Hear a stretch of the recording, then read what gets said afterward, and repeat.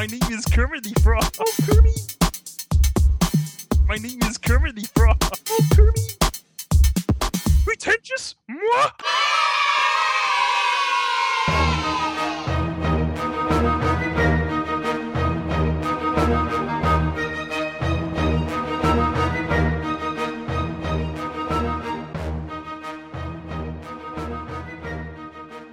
Hello and welcome to episode 26, isn't it? 26? I think so. Yeah, 26. 26 of the world famous Tetrapod Zoology podcasts. G'day, my name's John Conway. And I'm Godzilla.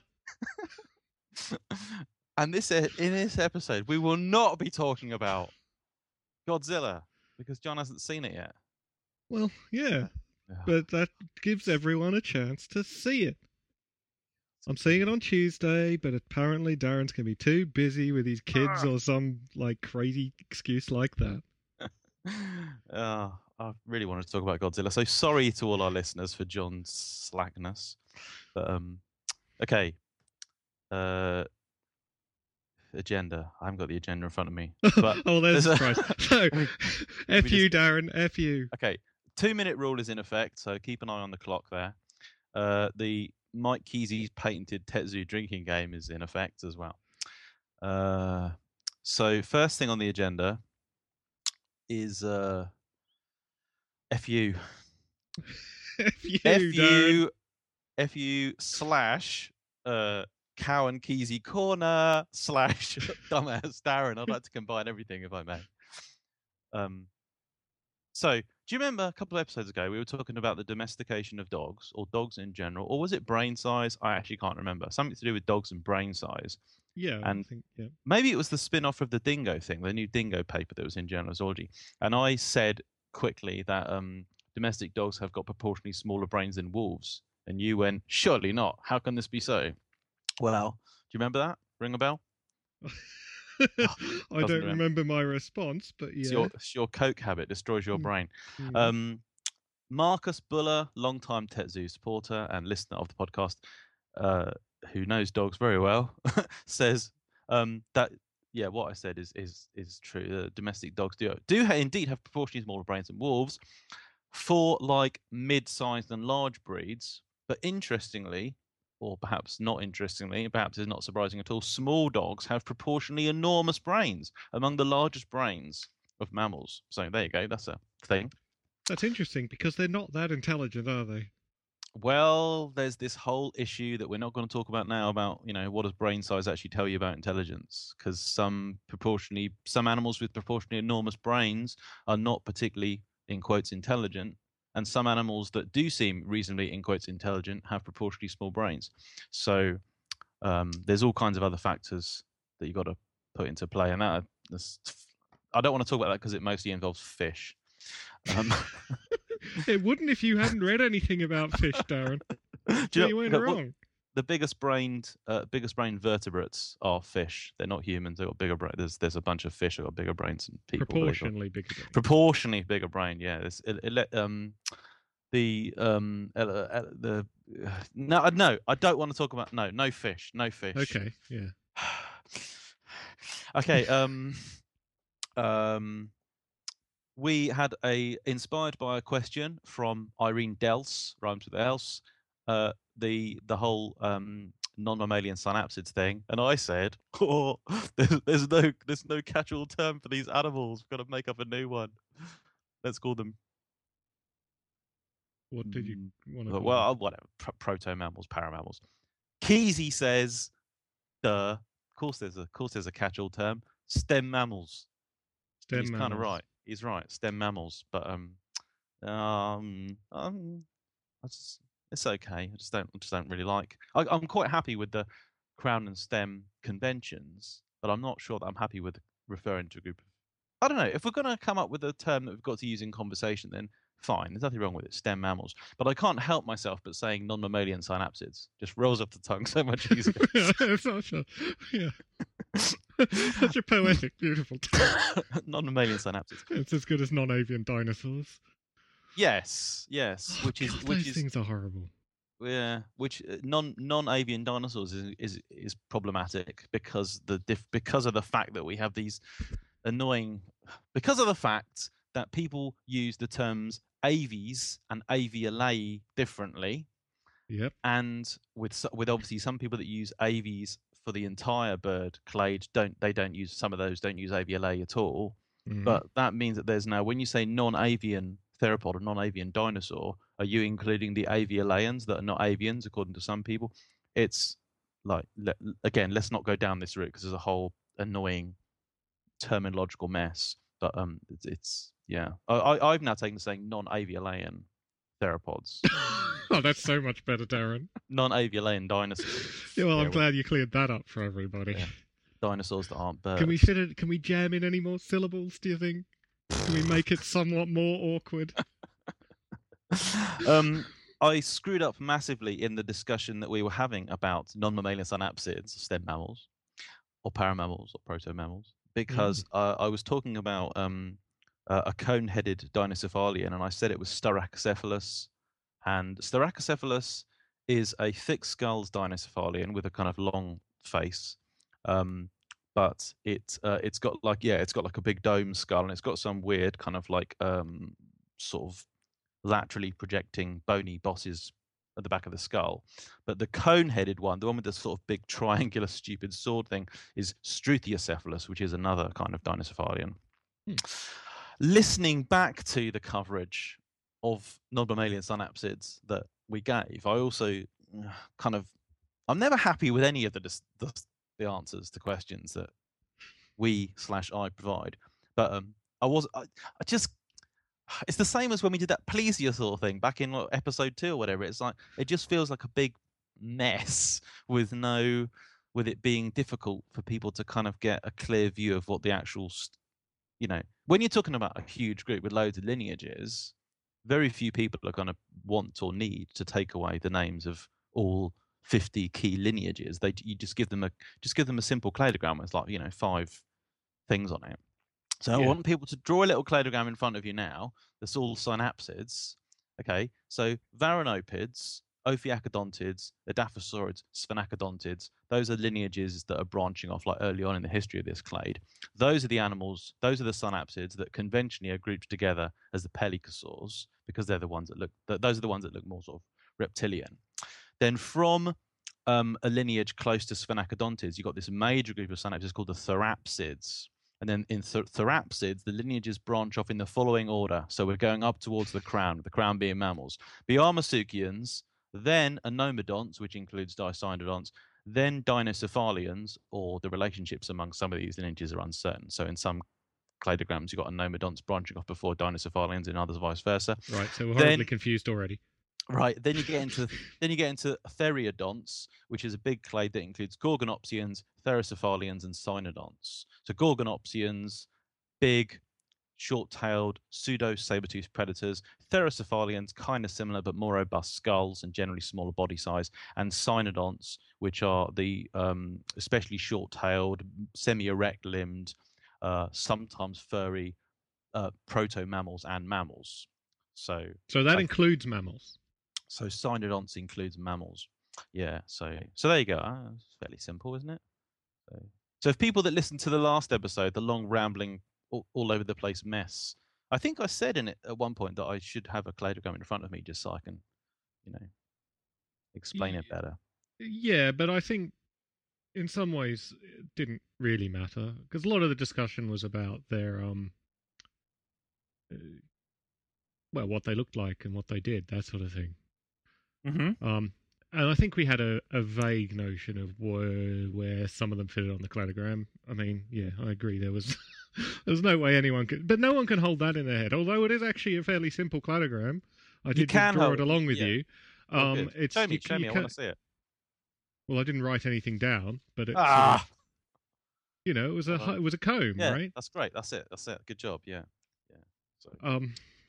Classic Anegian comb.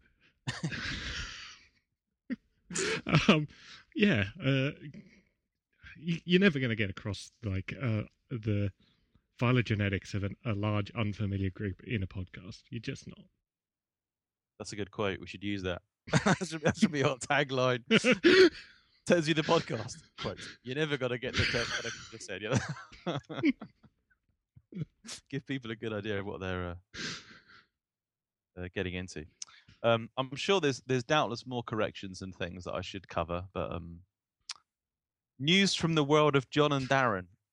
So, where should we start? Well, we probably shouldn't have spent half an hour talking about TetZuCon before the episode, because now I don't know what we've said and we did have to. Yeah, we did have to. Okay, so TetZuCon is happening. The venue is booked. The page is up, which is tetzu.com/convention. We've sold about a third of the tickets. Yep. So go and you book your tickets if you haven't. Space is limited, so yeah. It's limited to where we can sell 70 tickets overall. So yeah. Yes. Get along and book it.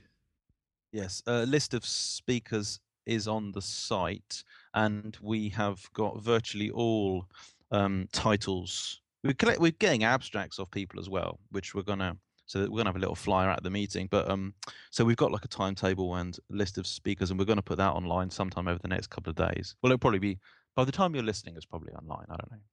But so talks on.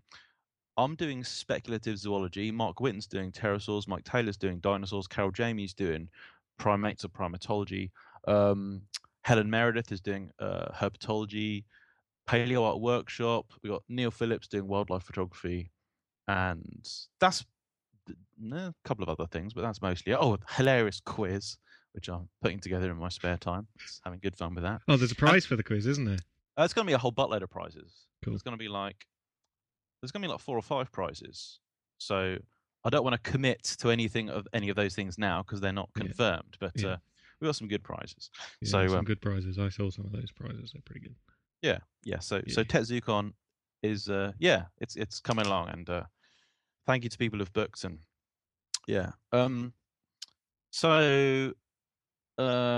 this Science Uncovered magazine,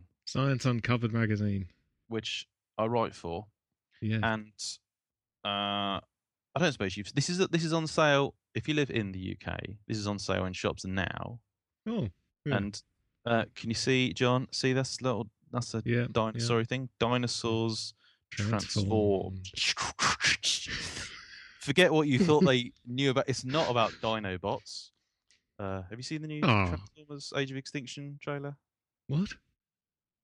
No, really? Yeah. You haven't seen it? That's amazing. Check it out. No, you are joking, aren't you? I'm not joking. I'm not joking. This is all everyone's talking about. The Dinobots. We need a new army. Then you see. This is why I don't read anything on the internet. Flame-breathing Grimlock ridden by Optimus Prime. It's. Oh, I thought they were jokes on Tumblr. I didn't think that was a real thing. It's a real thing. Oh my god, it's a real thing. Yeah. So we've gone off tangent here, John. This new Science Uncovered thing. It's an article by me called Rediscovering the Dinosaurs. They are often depicted as huge, scaly beasts, but new discoveries are changing our beliefs about these creatures that once stalked our planet. I didn't write that line, obviously. But so we've got what I do in this article is I have like the sort of mainstream view of a given dinosaur, and mainstream. These pictures are inaccurate now; they're out of date. But some of them are still being used. I mean, some of them were produced as recently. They were produced as recently as 2001. This is what I find unbelievable. So look, John, look at the Velociraptor. Yeah. That Velociraptor was classic illustrated. naked bunny hands Velociraptor is what. Bunny hands, Jurassic Park, bipedal Komodo dragon kind of Velociraptor. That was done in 2001. So we've got like the old school silly thing, and then we've got the new one. So there's 2 pictures of yours in here. It's also illustrations by Emily Willoughby, Julia Satogni, and Mark Witten. So I'm quite pleased with this article. I'm quite pleased that I managed to get work by all these people are my friends, but the people that are, whose work I rate, whose work I want to see in this article, because I've done articles before when the artists they get to do it, don't seem to have ever looked at a dinosaur or even know what an animal is. That's the kind of expertise you're dealing with. So yeah. So but right. So that is an article specifically about the life appearance of dinosaurs. And there's also, what's the name of the magazine again?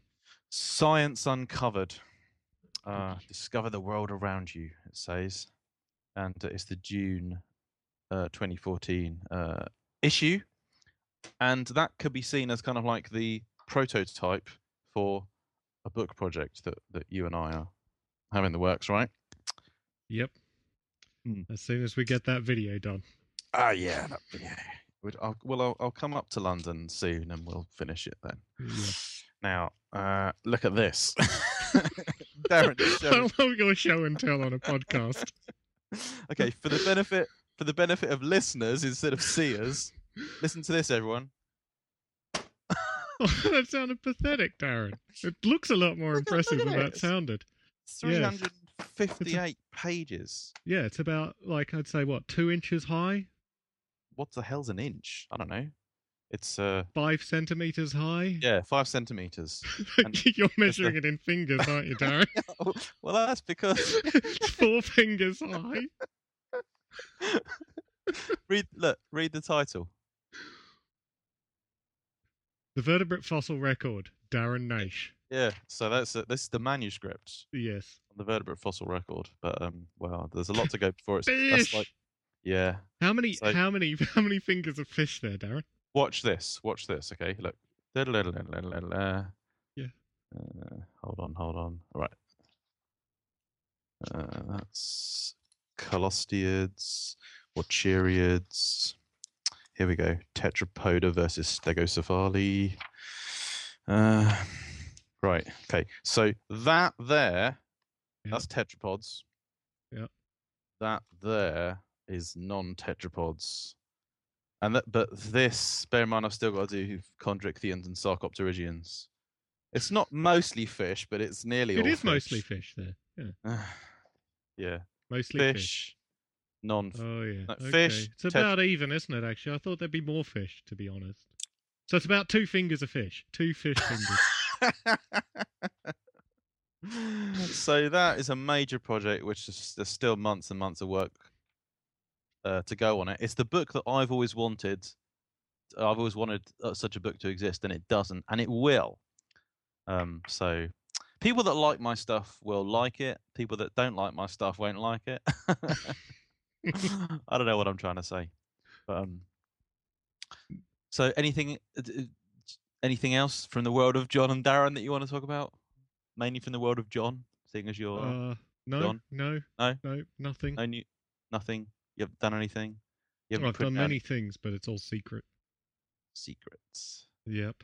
Oh, yeah, I'm working on some secret stuff as well. Just did the finishing touches yesterday to a top-tier Glamour Mag publication, which, yes, it's good stuff. It's good stuff, and it fits into like a body of work that's lots of people are working on this at the moment. Did I ever tell you about Shirley Ghostman? No. Have you ever? If anybody out there has ever, I seem to be the only person that ever watched Shirley Ghostman. Shirley Ghostman, I've forgotten the name he plays in, but he's a spoof psychic. So he's a guy who was actually pretending to be a psychic. Oh, you've told me about Shirley Ghostman, yes. Right. Okay. Anybody that's interested in this, check out Shirley Ghostman. I thought it was hilarious. He had his own TV show where he pretended to be a psychic, and there's there's a bit where he's in an audience and he's at the front of the stage, and he's what is it called? Cold calling, the thing psychics do. Cold reading. Cold reading. Cold calling is when you phone someone up, isn't it? Yes. And there's a bit where he's trying to flush a response out of the audience, and he says, "Now, is there anybody? I can feel the spirits talking to me. Is there anybody in the audience who's got any stuff going on in their life right now? Any stuff?" And you sort of see, and bear in mind, the audience think that he thinks he's a real psychic. You sort of see Yeah. people like looking at each other, going, what the hell? And then one woman finally puts her hand up. Yeah, I've got some stuff going on. He goes, now this stuff, does it involve things? Sorry, the vagueness of what the hell I'm talking about is. So this is the kind of secret stuff you're working on, isn't it? Yeah, can't talk Shirley about it. Ghostman fan show. No, it's a top tier glamour which mag will be paper. hitting YouTube before you know it. It's going into a well-known, ultra high impact factor paper that isn't Nature, journal that isn't Nature, and guess what that is? And it's about a thing that a lot of people have. Yeah, it's like quite a few people have latched onto this sort of trend that stuff. Can't say anymore. Obviously got ichthyosaur stuff, and nearly Ben Moon and I just about done on our Kimmeridge Clay ichthyosaur revision, and new Astarchid stuff, pterosaurs going on. Yeah, should we move on? Yes. Welcome to the next section of the show. we like to call it News from the World of News. I like this one much better than News from the World of John and Darren. Well, although yeah. I guess to make the News from the World of News joke work, you need News from the World of John and Darren, don't you? Exactly.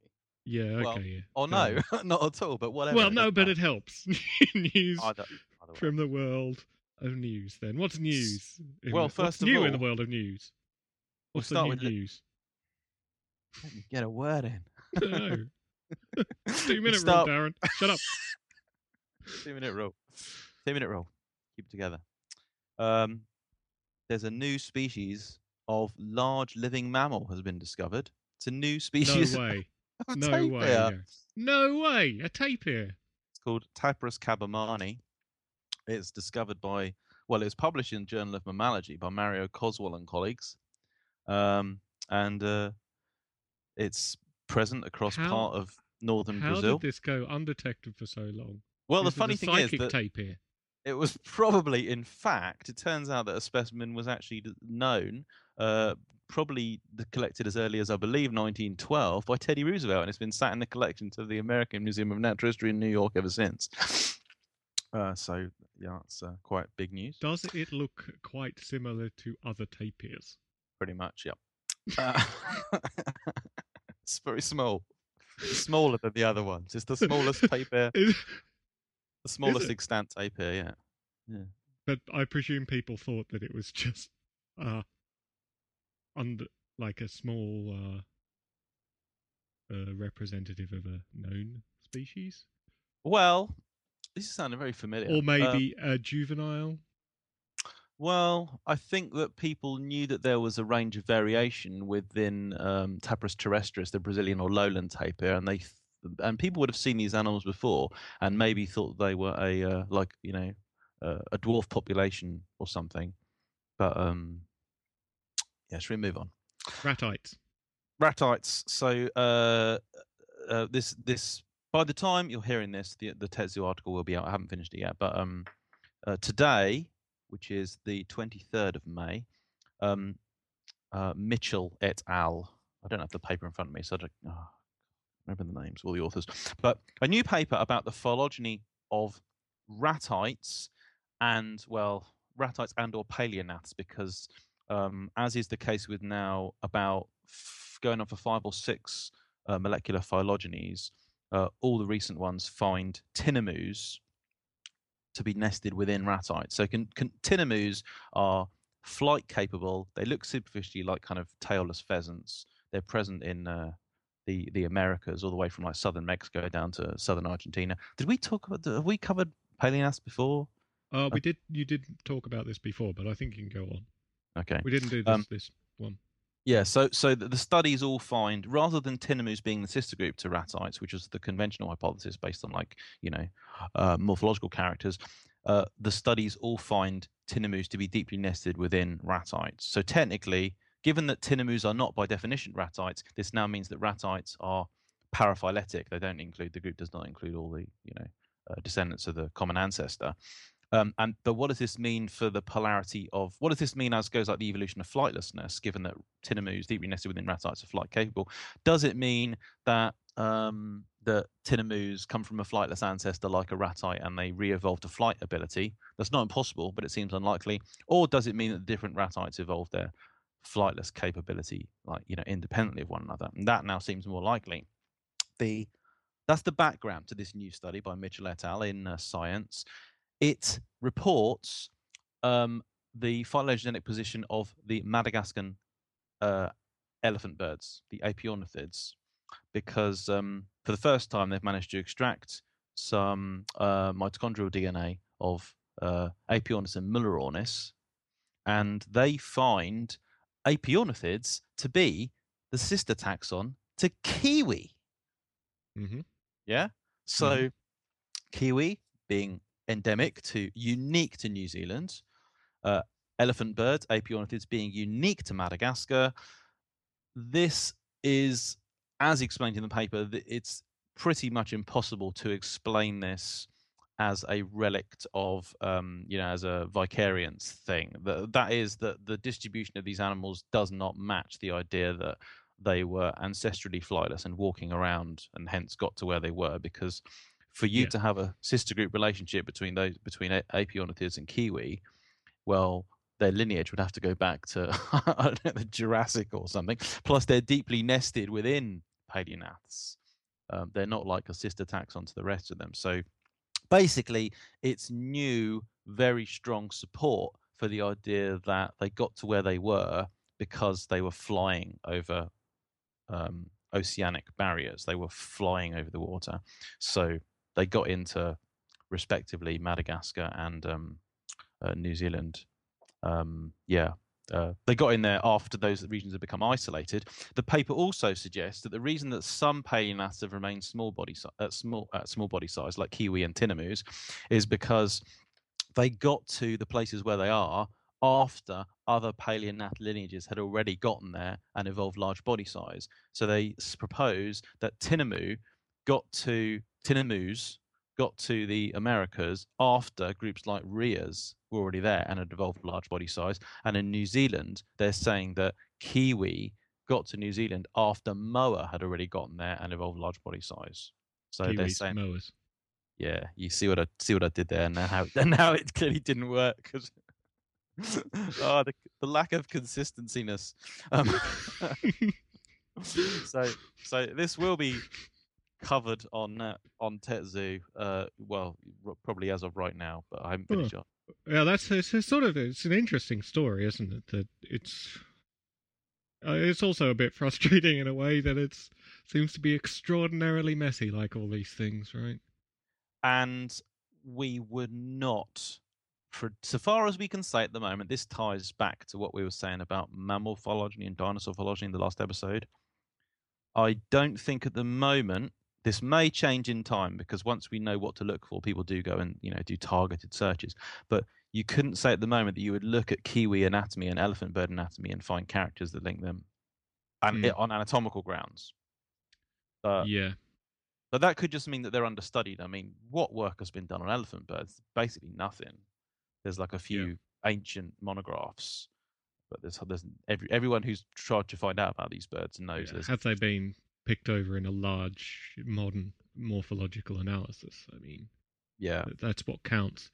Because dinosaurs certainly have been, haven't they? I mean, this is partly, maybe this is why we feel more confident about dinosaurs in many ways, because the morphological analyses done on dinosaurs are fairly extensive nowadays, aren't they? They're top class sort of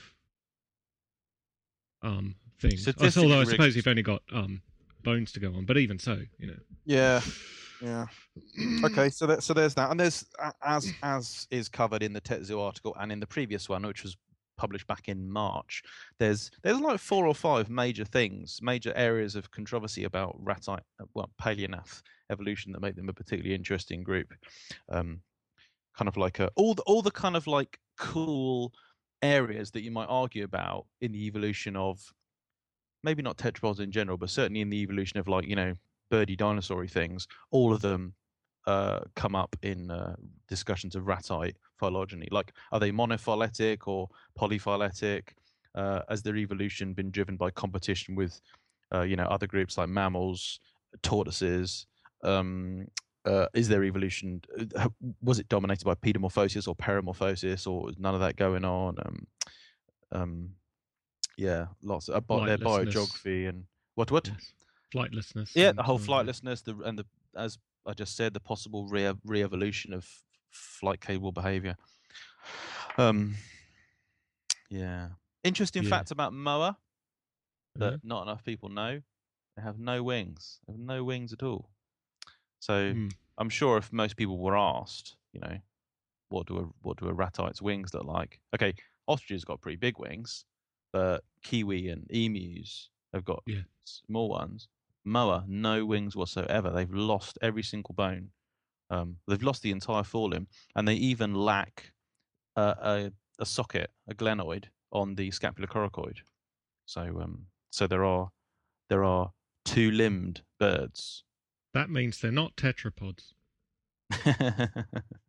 Duopods. They've evolved out of the clade, as animals That's do. right, yes. I'm leaving this clade.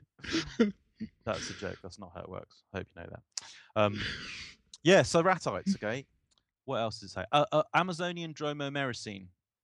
So I'm sure you're excited about this. About this? No. Let me find the paper just so I can do the authors justice and actually mention their names properly. So you've heard of, I want to say Muto. That's the wrong abbreviation. Geno. No, that's the wrong. What's it called? The Great American Biotic Interchange. Gabi. The Great American Biotic Interchange. So the Panamanian Isthmus forms, meaning that there's a terrestrial connection between North and South America, meaning that obviously animals from North America go south, animals from South America go north. This is known as the Gabi, the Great American Biotic Interchange. It is supposed to have occurred during the late Pliocene, so round about, I think, 3.5 million years ago is the kind of time span we're talking about. But for some time now, people have known that there are some animals in North America and South America whose appearance predates the completion of the land bridge. So sloths are South American, but there are a couple of sloths in North America in the Miocene. So they got to North America before the land bridge formed. And there's one or two other things as well. There's like peccaries in South America that appear to have kept peccaries are ancestrally North American. They appear to have got to South America, maybe before the land bridge was complete. So this has led to all kinds of ideas as to, was it possible? Some animals, we know that crazy things can happen, and we know that animals can literally swim across seaways of hundreds of kilometers, and things can, these weird events where animals raft across whole oceans. We know these things happen, or we assume they must have happened, given that there's no other explanation for them. But people have wondered, does this mean that there was some island hopping going on? Could animals get from north to south or south to north before the land bridge was completed? Because there were archipelagos where they could make short trips. New paper led by Don Prothero, also co-authored by Ken Campbell, Brian Beattie, Carl Fraley. New late Miocene dromomericine artiodactyl from the Amazon basin, implications for interchange dynamics. So basically, this paper describes a new Amazonian dromomericine. Now, dromomericines, they are superficially antelope-like hoofed mammals, and it's a group that's famous for one of these famous groups of extinct artiodactyls where there's kind of like stupid headgear, like crazy horns. So dromomericines include like Cranioceros, which is one that's got like tall, long, spindly supraorbital horns, but then also has like a sickle-shaped curved thing growing out the back of its head. Another famous one.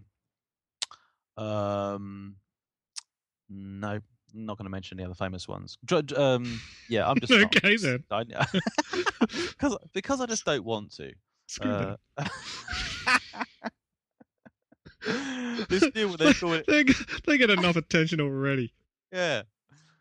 Lording over us all. Dromaeosaurines. So I think they're better than us. Yeah. This new taxon, it's called Suramerix, from Spanish sur, south, so Dromaeocene from the south, and it's from the late Miocene in South America. Again, this is an ancestrally North American group, so this is another taxon that's showing good evidence for animals from the north getting to the south before the formation of the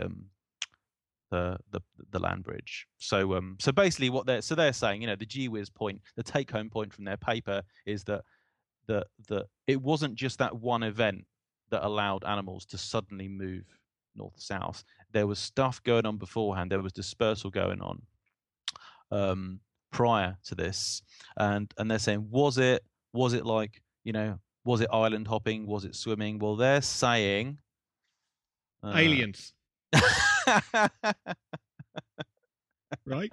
I've got it, haven't I? They're saying that things were Don Prothero. He's that guy with the crazy hair that's on all the Facebook memes, isn't he? Don't. He would not like it if you said that, because Don Prothero is a noted skeptic and obviously hates all that kind of stuff. So that's pretty funny. Yeah, you should run. I think you got my little joke there, then. Huh? Yes. Oh, very much. Yes. They're saying They're saying, if you'll let me go back to it, John, they're saying that yes, there was some semi-permanent terrestrial connection, during the late Miocene, around about 5 million years ago, and that this changes everything, and that everything's now different, and everything I knew is now wrong. Everything you knew is now wrong. We've got to revise this kind of textbook dogma, this tired. Harumph and amen kind of this crazy stuffy orthodoxy, man. Stuffy orthodoxy ivory tower scientists promoting their Gabi. We call them the Gabios. Gabi? Great American Biotic Interchange. The whole idea that it happened. Why aren't you listening? Yeah. I'm not very good at acronyms.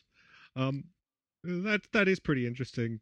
Yes. So there was their argument essentially there was a previous land bridge. Yes. There was, basically it was more complicated, more messy, and there was more stuff going on than we thought before. It wasn't a tidy picture, and it's there's all these other things to take in, because they're saying that this terrestrial connection must have existed, but that it hasn't been clearly appreciated before because it was kind of intermittent. Rising sea levels meant that it wasn't there sometimes and it was there another time. And a thing about things like this thing is always that we obviously we always try in science to kind of think of a tidy, sensible thing, but if we're talking about events that occurred over, this is something that happened 5 million years ago, which isn't a long time ago, but we're talking about events that occurred over millions of years. And now just think of what would have happened in one of those millions of years, and now think about sea level changes when it comes down to the scale of millennia and even centuries and even decades. It's like a land bridge, you can understand, could be intermittent on the scale of certainly millennia and quite plausibly centuries, right? There could be a century where it was at sea level, so animals could, the same as animals will trot along in the surf, they could have moved along this, but 100 years later it was submerged under, only has to be a few meters of water, and animals aren't going to use it. So unless they're very long-legged. Unless they're very long-legged, which of course brings us back to swimming giraffes. But yes, indeed. Right, shall we move on to anything more to say in the news from the world of news? Well, let's stop there. Let's stop there. But us talking about making the jokes about hidebound orthodoxy, and I'm thinking of terms that I've read in Robert Backer's stuff. Yeah, that's where the harumph and amen stuff. Because I've never heard of anybody. Does anybody do that? When you put them with when you give them a heretical idea, they say harumph, I refuse to accept this, and then they see their old, preferred options confirmed, and they say amen, harumph and amen. It's like, really? Do people do that? Maybe it's an American thing. I don't know. I see it all the time. All the time. And of course, it reminds me of I made the mistake. I shouldn't say this. I mentioned this on Twitter. I think I did have a look at the Pterosaur Heresies, I think it's called, by a guy called David Preetzers. And It's good God, the same. Yeah, this pterosaur nostril thing, because he thinks pterosaurs have got like extra nostrils, and I yeah, I no longer visit such well, no, pages. yeah, I just do it for a laugh every now and again. And there's a picture of like pterodactyl. I'm not snout. judging you. I'm not judging you. Don't judge me. Yeah, okay. I'll stop there. No. Tell. Well, no, it's just like all of these things. It's like he says that he's identified this structure.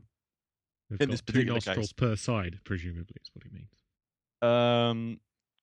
Okay, most / all, I think all people interested in pterosaurs are of the opinion, why for obvious reasons, that the nostril hole, the nares, fused with the antorbital fenestra, creating a larger opening that we call the nasoantorbital fenestra. So that means that the nostril, the bony nostril at least, is now part of this single opening. But he says that there's still a different nares that's elsewhere on the snout, like close to the tip of the snout. Yeah. And he points to these tiny little specks of crap that you can see on the snouts and says, that's the nostril. And there's an article where he was talking about how he's found the nostril of a pterodactylus specimen. And like you're squinting at this, opaque image, and he sort of has a before and after showing where it is. And it's like, no, that is not. It's like, no. When we're interpreting anatomical structures, rule number one is like be conservative. Okay, if you can't convince yourself that it's there, it might not be there, and you need to convince other people that it's there. I said this before, didn't I? Probably. We did the Peters thing in the episode of Blake Smith, whenever that was, long time ago. Yeah. So you should be conservative, and there's another thing. There's another second point that I can't remember it now. But being conservative and also just like being able to convince other people. And if there's ambiguity about it, there's a difference between saying, I think there might be this and there is this. And he's saying there is this and this thing is all over the place. Okay, stop there because we're devoting time to it. The main thing you need to be able to do is convince other people, I think, right? And if you are trying for years and you can't convince a single other person of your hypotheses, then you may as well give up. Even if you're right, you may as well give up. Well, I don't know if I'd agree with that, but so Pterosaur Heresies and ReptileEvolution.com remain the unabated bastions of crap that I don't know if that's harsh, but I'm just really worried that people are, people Google synapsid evil because I googled synapsid cladogram earlier. Yeah, and it's just flooded with David Peters crap. So yeah, it's pretty crazy how many things he's managed to touch now, isn't it? He's spoiling everything. Except for dinosaurs. There's so much dinosaur stuff out there that he can't win there, can he? But anything vaguely obscure. Yeah, but anything vaguely obscure, he's all over that shit. Yes. Oh, and that reminds me. I just visited yesterday the Progressive Paleontology Conference, which this year was held at the National Oceanography Centre, University of Southampton. Progressive paleontology is, I don't know if it's always in the UK. I'm pretty sure it is. It's like a UK thing for PhD paleontology students. And I couldn't be there all day, but I was there for there were like 2 sections pretty much devoted entirely to vertebrates. And the quality of the talks, wow, really impressive. I can remember giving my own progressive paleontology talks back when I was a PhD student some years ago. And my God, my talks were terrible. And some of the other people's talks were terrible as well. In fact, some of the worst talks I've ever seen, I'm sure no one will mind me saying this, were progressive paleontology talks. I've got some great stories about them. But this one, wow, things have really changed because it was hyper professional. The talks were really good. You could watch it streamed live online by the Paleocast people. Well done, Paleocast, particularly Dave. Great talks by Davide Poffer on. I said his name wrong. David Poffer on pliosaur tooth replacement, CT scans. That was just beautiful, amazing stuff. My buddy Ben Moon on ichthyosaur phylogeny. There was Mike O'Sullivan on Parasycephalus, which you would have heard before, SVPCA. Rebecca Groom had her Paleo Plushies stall, which just looked incredible, and she's going to be selling stuff at TetZooCon, so we'll see those again. She does a life-size Microraptor. Really? Cool. Life-size Microraptor. Yeah, I saw that online. I didn't know it was life-size. Maybe I don't read things. Well, she does two. She does like a little one. Oh, all right, okay. Yeah, and then the life-size one is whatever it is, cool. 50 cents. Yeah. So, bring your money to TetZooCon. Bring your money to TetZooCon. There'll be lots to buy.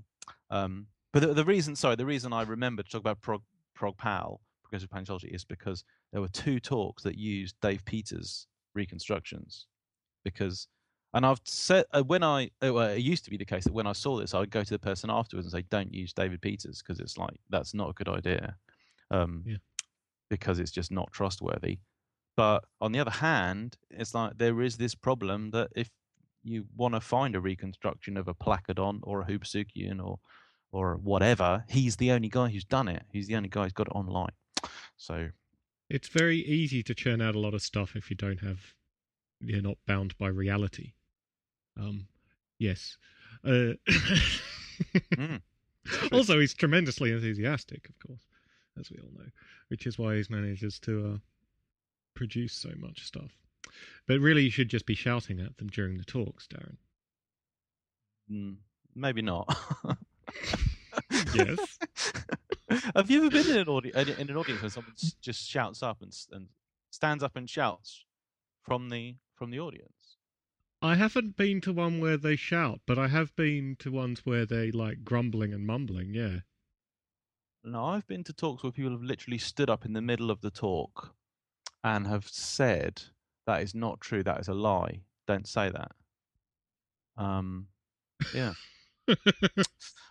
Right. That's very exciting. I'd love to be at a conference like that. I'm trying to think what they were on. Do you think we'll get any at TetZooCon? I hope so.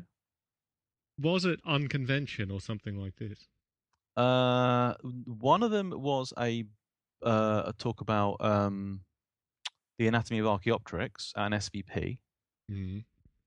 And the talk was being given by a notorious a guy who I'll say I wasn't going to say his name, John Rubin, who started out as a physiologist and then began saying, so far as I could tell, his story arc then involved him saying weird things about how birds and other theropods were really different, and then seemed to be saying that birds aren't theropods, birds aren't dinosaurs. There's something else. They're like relatives of Longisquama or something. I don't know. So it was But there's definitely other stuff. It'll come back to me. I've been to some hilarious talks, absolutely unbelievable talks. And part of that is through going to like cryptozoology conventions and stuff, because you just go to like they might be the worst talks ever, but they're actually the most memorable talks, which kind of makes them the best talks ever. Did I tell you about the one where the speaker, and I can't mention any names here, the speaker started off by relating what he considered an amusing anecdote, and it involved the abduction of a child, and it wasn't amusing at all, and it had to result in him getting physically like kicked out of the meeting because people were crying and everything. Have I told you that story? Yeah. No, you haven't told me that story. So remind me when we finish recording, because it's... that's great for our listeners. It's stunning. Sorry, listeners. So it's a really good story, which I'll tell you after the podcast stops. Well, the story is politically incorrect on the highest possible level. And it's like how anyone could consider it like a relatable anecdote. Oh, I've got this funny story to tell you. And it's like one of the most offensive things you get. By the way, it does not... It's like...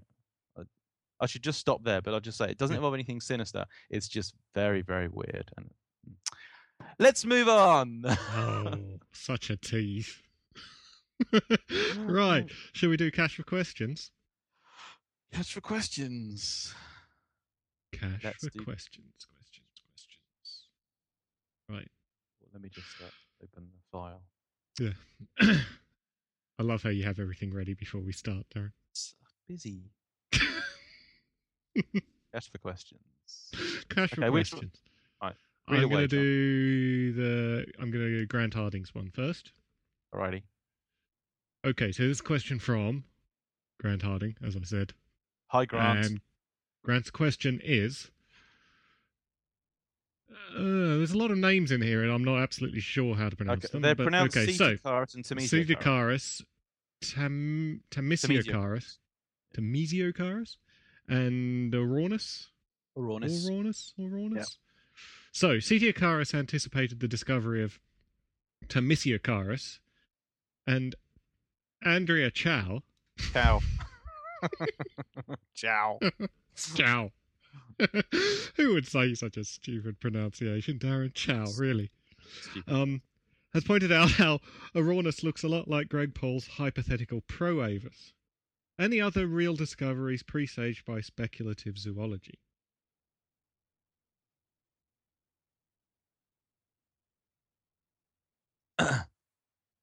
Yeah?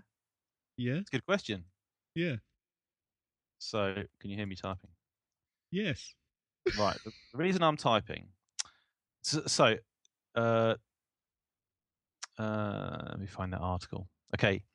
So, where do we start? What do you want to say? I think you should answer the question. The question is, I do think there are several creatures which could be construed as several creatures in speculative zoology that could be construed as like since having been discovered in reality, but some of them are. It's a little bit like so. Okay, I'm going to start with the new dinosaurs. Dougal Dixon. Those of you who read a blog called Tetrapod Zoology will be familiar with the fact that I published an interview with Dougal Dixon recently. Dougal Dixon, a author and visionary who 1981 produced After Man, and then afterwards 1988 produced the New Dinosaurs, and then 1991, whenever it was, Man After Man, the most controversial of the three. And yes, I did not. I wasn't allowed to cover the stuff that made it controversial. Some of you know what I'm talking about. In the New Dinosaurs, Dougal read all the stuff by Robert Bakker and Greg Paul and decided that the idea of the New Dinosaurs is it's a fictional book where the KPG event. Silence from John. Wow, weird. Tom Holtz, good work. Extinction. Extinction time. In the alternative speculative world of the New Dinosaurs, the end Cretaceous extinction event has not happened, so Cretaceous dinosaur lineages have persisted to the present, and we are looking at a world still ruled by non-bird dinosaurs and also pterosaurs and plesiosaurs and other Mesozoic animals. And these animals look really weird. I would say that a lot of them don't make a lot of sense in terms of what we actually understand about dinosaur and pterosaur and plesiosaur evolution. But yeah, it was the 80s. It was different back then. Everything was different. It was. It was a crazy time. It was a crazy time. And some of the dinosaurs in the New Dinosaurs, they're like, bear in mind, it was still considered, in quotes, heretical or unusual to like put fur and feathers and things on non-bird dinosaurs. And a lot of the animals in the New Dinosaurs have got they've got pelts and fuzz and stuff on them. So these animals, they look really strange. They look really different compared to other 1980s dinosaurs. So Brian Switek published an article in 2011, and he took some of the dinosaurs from Dougal Dixon's The New Dinosaurs and said, they actually do kind of foreshadow discoveries made, things we've since discovered. So some of the comparisons are a little bit loose, but I still think there's something in it. It's worth talking about it. So there's this weird, like ant-eating, armor-plated theropod called the pangolin in the New Dinosaurs, and Brian says, well, that kind of sounds a little bit like an Alvarez saw, because they're not armor-plated, but they have got big, arm claws, and it's been proposed by several workers that they're specialized myrmecophages, specialized, eaters of ants and termites and whatnot. There's tree climbing little dinosaurs that could be seen as similar to things like Scansoriopteryx, these tiny little long-fingered, weird theropods of uncertain affinities. They may be related to oviraptorosaurs, according to some workers. No, he's talking about the coat color in the crackbeak, which is saying it's similar to the coloration of Anchiornis. I don't know about that. Yeah, if you really want to follow this one up, then check out this article. I just googled Brian Sweetek new dinosaurs, Dougal Dixon, and that'll take you to this idea that several of the dinosaurs in Anterosaurs in the new dinosaurs do foreshadow what we've discovered since. So I say Anterosaurs because I just remembered, of course, the new dinosaurs includes the lank, which is meant to be a flightless giraffe-like pterosaur, which has always seemed like a pretty dumb idea. But in some respects, the anatomy of the lank isn't a million miles away from what we now imagine for as darker pterosaurs. The idea that they are like, pretty good quadrupedal, terrestrial, stalker type animals. They're not herbivores, which the lank is. The lank is meant to be cropping grass, and it even has teeth. But yeah, the idea that as darkids are like walking around proficiently on all fours.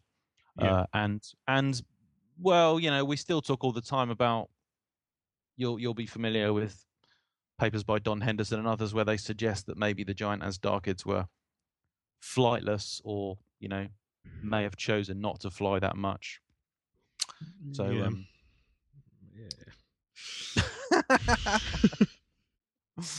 so that's the first thing that comes to mind. In terms of other stuff, I mean, I'm trying to think of things that we had in all yesterdays that have since proven prophetic, but I don't think there are any because we're just 100% wrong. Because they were just put out there as like, we don't think this is right, but we can't say that it's wrong, so surely that's how science works. Also, it wasn't long enough ago to give us time, right? Yeah. There's one sort of relatively famous example, which I think we've talked about before, but I'll mention it again, is Heilmann's, is it Protoavis? The four-winged four-winged tree-dwelling Protoavis, which I think does look fairly similar to, well, Microraptor, something like this. Well, although we don't think they flew like the same way, but obviously. No, it's Beeb's Tetrapteryx of the early 1900s. Because I don't. Yeah, Heilmann's Protoavis is supposed to have hind limb feathers, but it's not supposed to have like long hind limb feathers. But yeah, William Beebe, or I presume it's pronounced Beebe, not BB, because he's got an E on the end of it. But he published a paper titled "A Tetrapteryx Stage in the Ancestry of Birds." I want to say like 1906, but no, 1915. And yeah, that's the classic reconstruction that most people point to as being, possibly presaging things like Microraptor. But you're not wrong. I mean, Heilmann did do a similar thing in the 20s. It's just Beebe did it first. Yes. So there's that. There's that. Now, in the Squamazoic, which is my speculative alternative universe, dominated entirely by snakes, lizards, and amphisbaenians, there's a major group of herbivorous agamid-type lizards called the Uromastyxians.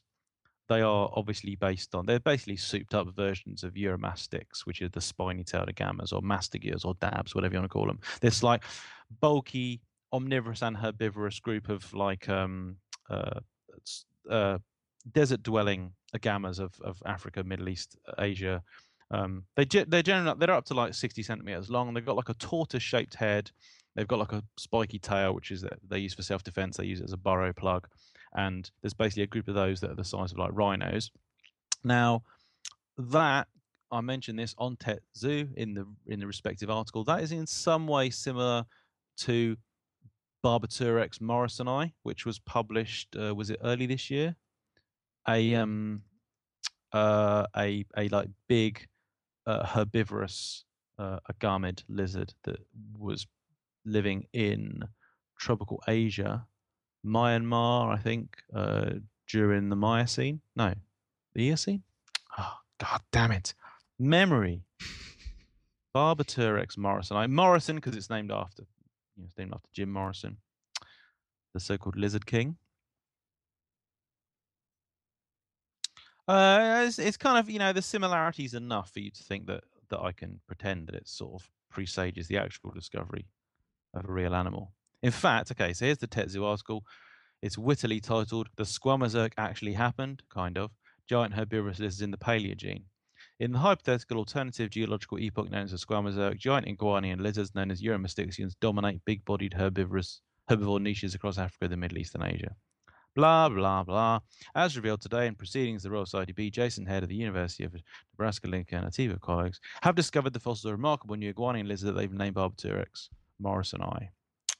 So yeah, I think that's a case of speculative zoology presaging a genuine discovery. Good. Yeah. So that's another tick. So Cetiocaris, Dougal-Dixon's New Dinosaurs, Beebs Tetrapteryx, Squamazoic Uromastyxians, Paul's Proavis. Now there must be others. I'm talking about speculative zoology at TetZooCon. So I've been thinking of basically a part of the talk is going to be. That's not a good idea to give away what I want to talk about, is it? No, it's not. No, you have to come to TetZooCon. And if you're an American listener or someone that doesn't live in the UK, well, just pony up the cash for the plane fare. I mean, come on. Yeah, slackers, come on. What's a few $1,000s between friends? Yeah. So yeah, you'd think I think we've talked about another one before, because there's got to be a fairly rich vein of people speculating about the origins of clades that have since gone back, and we've found that it does look something like that, because obviously you can, if you're relatively knowledgeable, you can take a fairly good guess at what sort of thing you must be looking at. So there must be mammalian examples and things. I can't think of any. We spoke about this before because we were either talking about the fact that people have invented hypothetical proto-bats. So there's several papers and books where bat workers have said, because it's one of those classic things where people have known of archaic fossil bats for decades. Things like the classic one is Acaronicterus, and there's a few others, Paleocoropteryx and Archaeonycterus. These like Eocene and Oligocene bats. They're more archaic than modern bats. They've got like more claws and stuff, and the configuration of their tails and hind limbs and the wing membranes is different.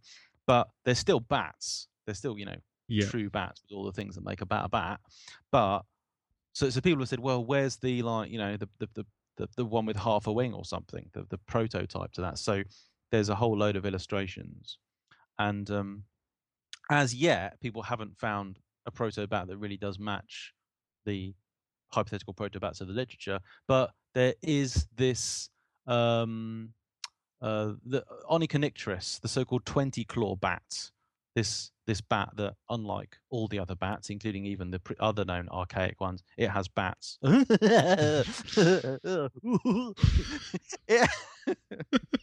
It has claws on all of its digits. Hang on. So this 20-clawed bat has bats on all of its claws? Claws on all of its bats?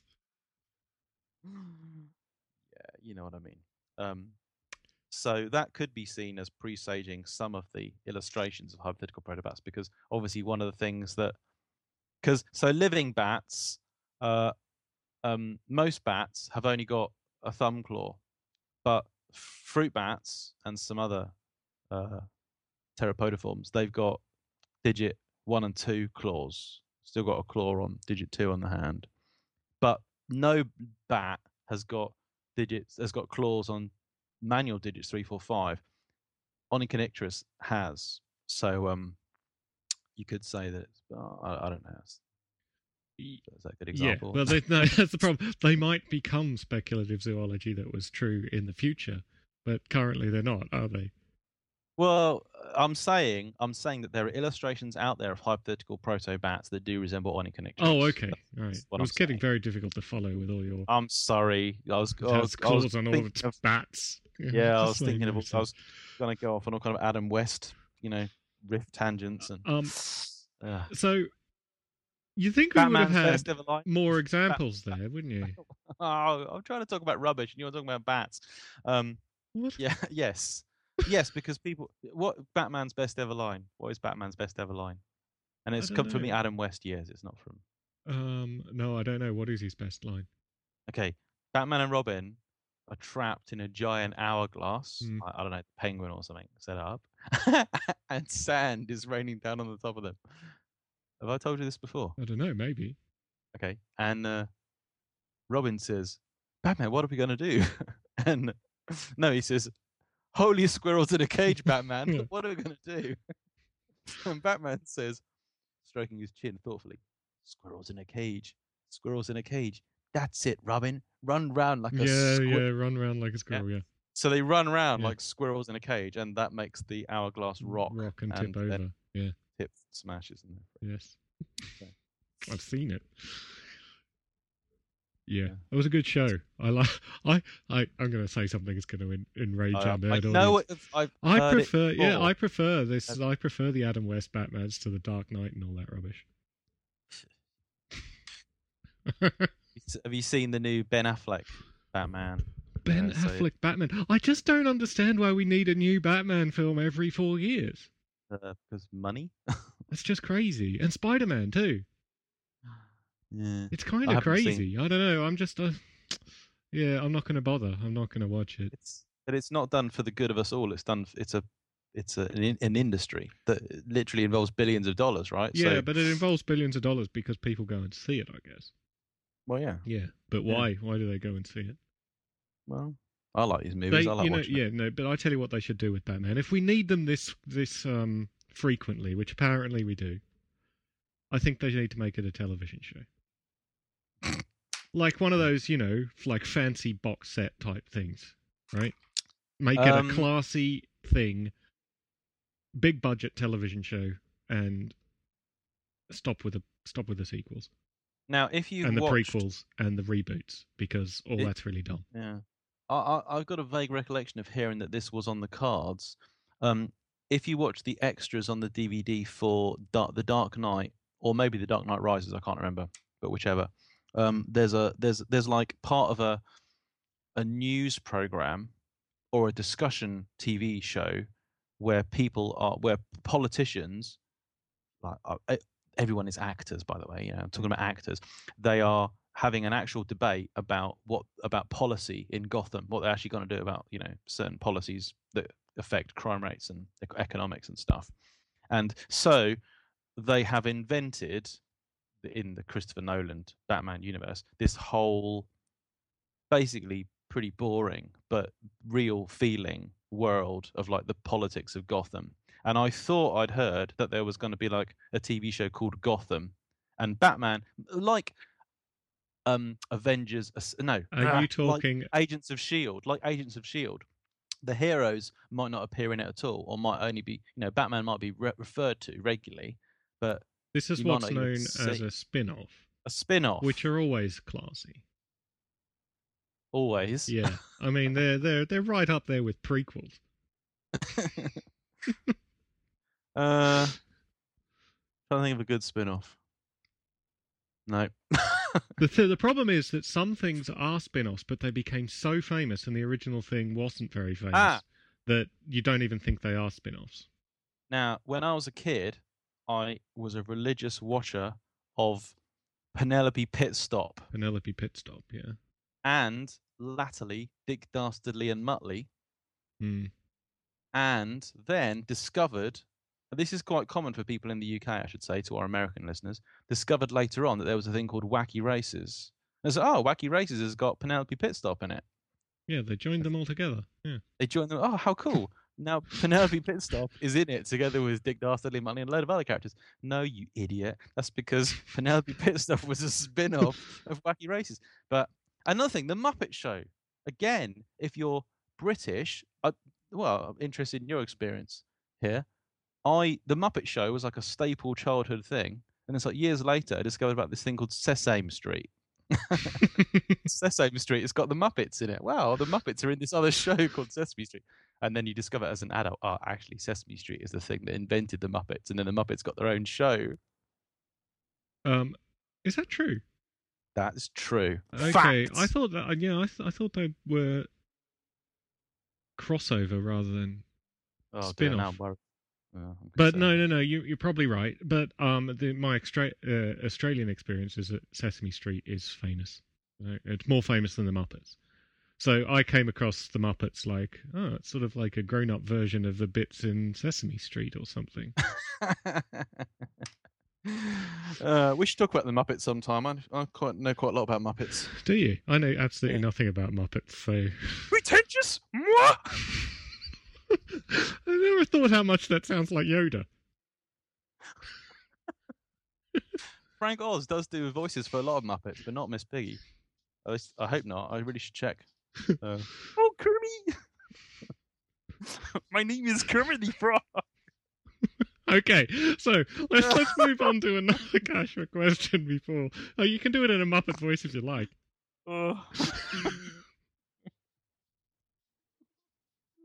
Right. So, Marcus Good asks, Darren, could you answer this as Kermit the Frog? Thank you to Grant for that question. Sorry, we just went stupid on it, but well, ask John for you. Yeah. Okay. So we may remember, and I want to say we may remember additional stuff and come back to that because that's a good question. And speculative audio is always there in the background. But yeah. Sorry. So Marcus has sent us a good question. Yes, Marcus Good. What the hell is with feline DNA? That is, why is it so fluid with jaguleps, ligers, tigons, ossicats, the domestic ocelot hybrid? I'm not reading this out very well. There you go. Several domestic hybrids, etc. Clearly cats have a pretty long lineage, so why are they also relatively undifferentiated genetically? Ooh, booga booga. Genetics. Exactly, yeah. Yeah, do you want to say anything about it? Well, I would say they're not necessarily undifferentiated genetically. They're not reproductively isolated. And although I don't really know anything about this in particular, and I don't know very much about genetics, they seem like slightly different things, although of course they probably are quite related. I don't know how different you can be genetically and not be reproductively isolated. So yeah, what's with the lack of reproductive isolation in cats? Yeah. So to start with, I'd have to say, in response to this question, can people not send us questions about genetics? No, I'm kidding. Thanks for the question, because I don't know. I've tried over the years to read up about genetics, and I just lose all interest in it. It's just so boring. It's horrible stuff. It's worse than fish. It's worse than fish. Fish genetics. It's easy to find out about the fact that cats do seem to be genetically plastic, in quotes, and that all kinds of, as Marcus has said, all kinds of hybrids. Basically, it seems anything goes, and it's not just as if you're talking about. You can understand that there could be a hybrid between, like, European wildcat and a domestic cat, because they're pretty much the same thing, and some people have even made the argument that domestic cats, should be included in the same species as the European wildcats or the old world wildcats. But it's not just that kind of level of hybridization. There's also hybridization between lineages that are as distinct as they can be within the cat radiation. So a lot of work has been done on establishing the, phylogeny of cats. There's a paper, can't remember the name of the authors, don't have it in front of me, haven't checked it. Oh, hold on, I've got it around me somewhere actually right now. I take all that back. Cats are supposed to be like a post-Miocene radiation. So they're actually, not that old. Here we go. Johnson et al., published in Science 2006, The Late Miocene Radiation of Modern Felidae, a genetic assessment. So we understand the cat phylogeny quite well, and you've got this like one of the oldest branches within crown cats is the I was going to say the one that leads to ocelots and margays, this South American Leopardus clade. But that's not true, because pantherines and the caracal lineage and the bay cat lineage, they diverged before the group of small cats that includes South American ones and most of the. Oh dear, I've made a mess of this. Really, You I'm sure really screwed up have. now. I'm not okay. following. What about Track- cheetahs, Darren? Where do they fit in? No, let's not start talking about the shape of the cat phylogeny because that's a whole nother debate. Don't ever say whole nother again, Darren. It's a terrible thing to say. I like That's a whole different nother. discussion.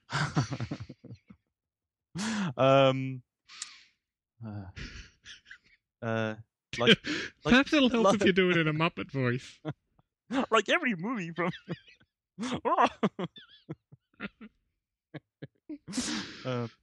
What's Fozzie Bear ever said? Must be loads of funny Fozzie Bear quotes. Is there a cat Muppet? Is there a cat Muppet? And can it reproduce with regular cats? What would its meow sound like? Yeah. Okay, Alright. okay. Yeah. So Yeah, back on so- track here. So there's Um, very distinct lineages of cats. Okay, the basic point that I was trying to make there and failed is that it's not as if hybridization has only occurred between taxa or populations or whatever that have been separated for like a couple of, I don't know, hundreds of thousands of years or tens of thousands of years. But some of these lineages, like for example, members of the ocelot lineage and members of the domestic cat lineage, they have been separated since something stupid like the end of or the middle of the Miocene, like 10 million years ago, and they can still hybridize. Now, so this is well known. This hybridization you can get with them, you can get within cats. So I went and looked at all the papers I have that talk about the anything to do with the genetics of cats, and also looked at some books on the biology of cats. I mean, I would say the best one is Andrew Kishner's The Natural History of Wild Cats. Really good book. And you know what? None of these books give you the first inkling of an idea as to why this flexibility occurs, and also how it works in terms of meiosis and what it means in terms of how the chromosomes, match up and everything. And I don't think that anybody actually really knows. I think there are some vague ideas that it happens just because it can, just because there aren't things that stop it from happening. So even in animals where their numbers of chromosomes are different, like they'll have, I don't know, like 36, 37 or 38 chromosomes, you'd think that, well, the chromosomes aren't matching up with another pair, so meiosis isn't occurring. But that's still okay. There can still be like chromosomes that aren't involved, but it's still, things are still similar. Now, things are still okay enough for it still to work. And there's kind of like a bigger picture background story to this, which actually doesn't involve the genetics, and it's more to do with the whole organism, the whole biology of the animals. Think about what cats are. Cats are pretty samey. The main difference is size, obviously. Small cats and big cats, they're much of a muchness.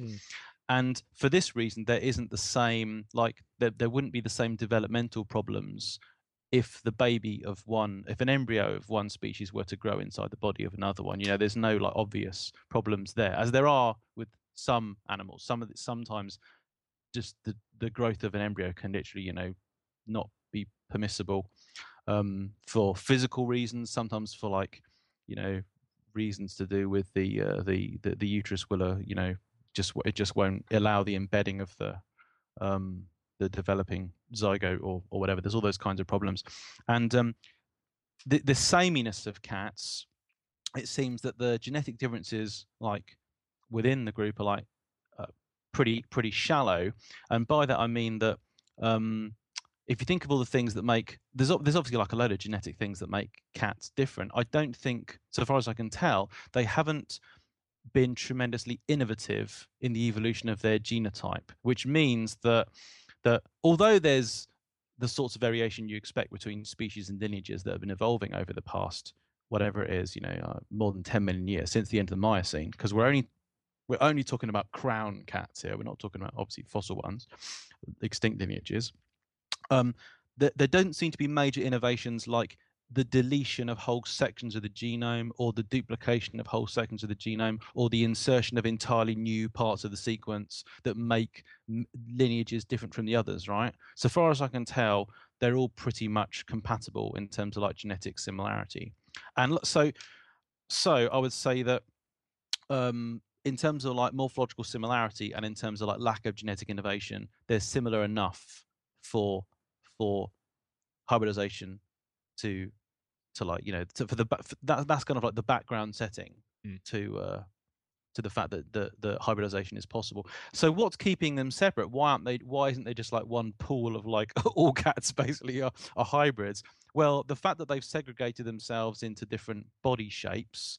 So obviously if a tiger meets a sand cat, it's going to eat it rather than mate with it.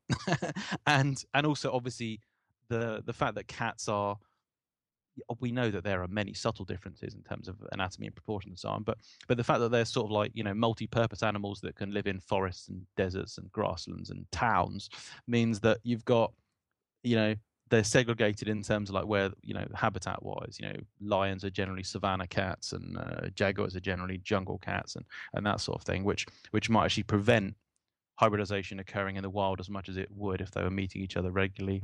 And then obviously behavioral things as well, because they've evolved their own vocalizations and coat colors and social styles and so on. But in terms of like how the actual genetics works, I mean, you know, specifically with addressing Marcus's question, what the hell is it?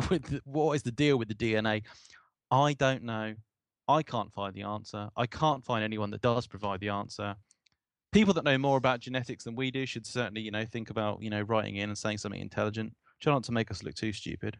But I would say that there's a presupposition, and I think you're getting at this in this question, that there's something special about feline DNA. And that might not be the case. There could be something special about their evolutionary adaptation. So instead of presupposing there's a lot of diversity there, what if we approach this the other way and said, okay, there's sort of one basic cat, and it differentiates. It's quite morphologically plastic, and that it differentiates into different niches, but it's still the same basic thing. So that it's not actually a tremendous. There's not diversity there. There's nothing special about the DNA. What is special is that their adaptive radiation makes them look different. And you could say that maybe a sort of an analogy would be domestic dogs. Like, you can get some crazy looking different dogs, but no one's asking. Well, we do ask how they have such morphological plasticity, but we don't ask why can they still breed with each other. Well, we might, I guess, but that doesn't seem like the question. It seems reversed to me. So you could make an argument that actually a lot of these cats are one species, and that more biological species, and that they've split into subpopulations which are quite morphologically distinct because they do different things. I'm not saying this is the case, but I think that there is a argument to be made in that direction. Yes. If we were to go down if we were to run with the full ramifications of the biological species concept, then yes, I see where you're coming from. But building on that as well, I also think that I agree with what you just said about the fact that we shouldn't necessarily regard cats as unusual, because the more we learn about hybrids that occur in the wild, I mean, we know that in captivity, basically, you know, all kinds of crazy stuff can happen. People have crossbred, like, for example, pheasants with grouse, you know, lineages that have been separate for 50 million years. There's like hybrids between lizards that have been separated for at least 40 million years. Weren't we talking about that? You remember the alleged horse deer hybrid from the New Forest? Now that isn't real. That's not real. But people have definitely in captivity created hybrids between things that are been distinct for tens of millions of years. Ordinarily, the sort of thing you think there's no way that would be possible. My point here is that hybridization the generation of hybrids, which sometimes are fertile, often are not, but sometimes are fertile, that probably is the normal condition. And what has happened, untold hundreds, thousands, millions of times in evolution, is things have come in afterwards that prevent it. So like the body shape has changed, which means that a donkey can't grow a horse inside ordinarily, although sometimes you can. But so a body shape difference, or something to do with the biochemistry, the physiology. Body temperature is different, chemistry is different, the anatomy of the womb is different. The behavior is different, which means that the species literally can't plug into each other anymore. They, mechanically can't copulate. I think lots of things have come in which have latterly prevented or made it more difficult for hybridization to occur. So we should think that hybridization is like the normal condition. And in cats, the fact that this body shape evolved, think of the prototype cat, which wouldn't have been that different from the cats you can think of. It was really successful and good at this particular size and shape, and it's then radiated extensively to different habitats, different coat colors, different behaviors. But like I said earlier, there hasn't been this variation, this diversification hasn't been coupled with a set of changes that prevent hybridization. Whereas maybe in other groups of animals that they have, as the groups have diversified,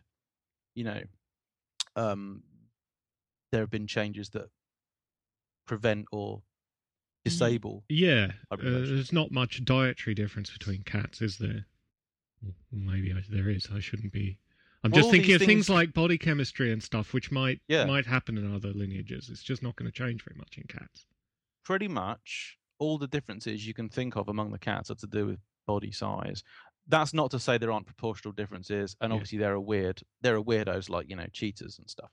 But in general, it's a size change difference, isn't it? And in fact, there are biomechanical studies have confirmed this, that the big cats just pretty much do the same thing as the small cats, but which does probably put a limit on the upper limit to body size. But but I think I don't know if we're getting anywhere towards an answer. Well, but I do think that.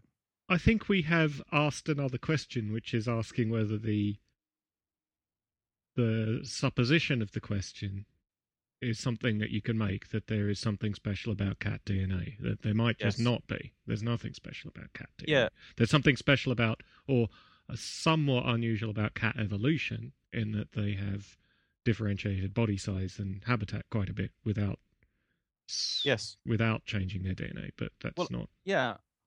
Yeah. I kind of think we've been misled by the biological species concept into thinking, people that have, how that there's whole areas of science where the general feeling, the general opinion that people have is actually, we have that idea because we've all read about it in the same books, and it's in the same books because it was actually down to one or two individuals who promoted a view that was really popular and was then absorbed into, it was repeated in the textbooks, and it became, we're coming back to that textbook orthodoxy thing again.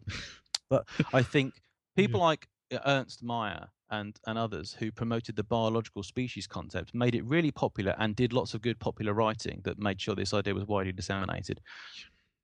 Mayr was using the white-headed gulls, the herring gull and the lesser blackback gull and so on, as exemplars of this supposed, important concept, the biological species concept. It's like, in actual fact, the more we've learned about hybrids and hybridization, the more problematic the biological species concept seems, and the more groups you read about, the more you find out that hybridization is like not an unusual event that shouldn't occur and is evolutionarily bad. It's like the norm.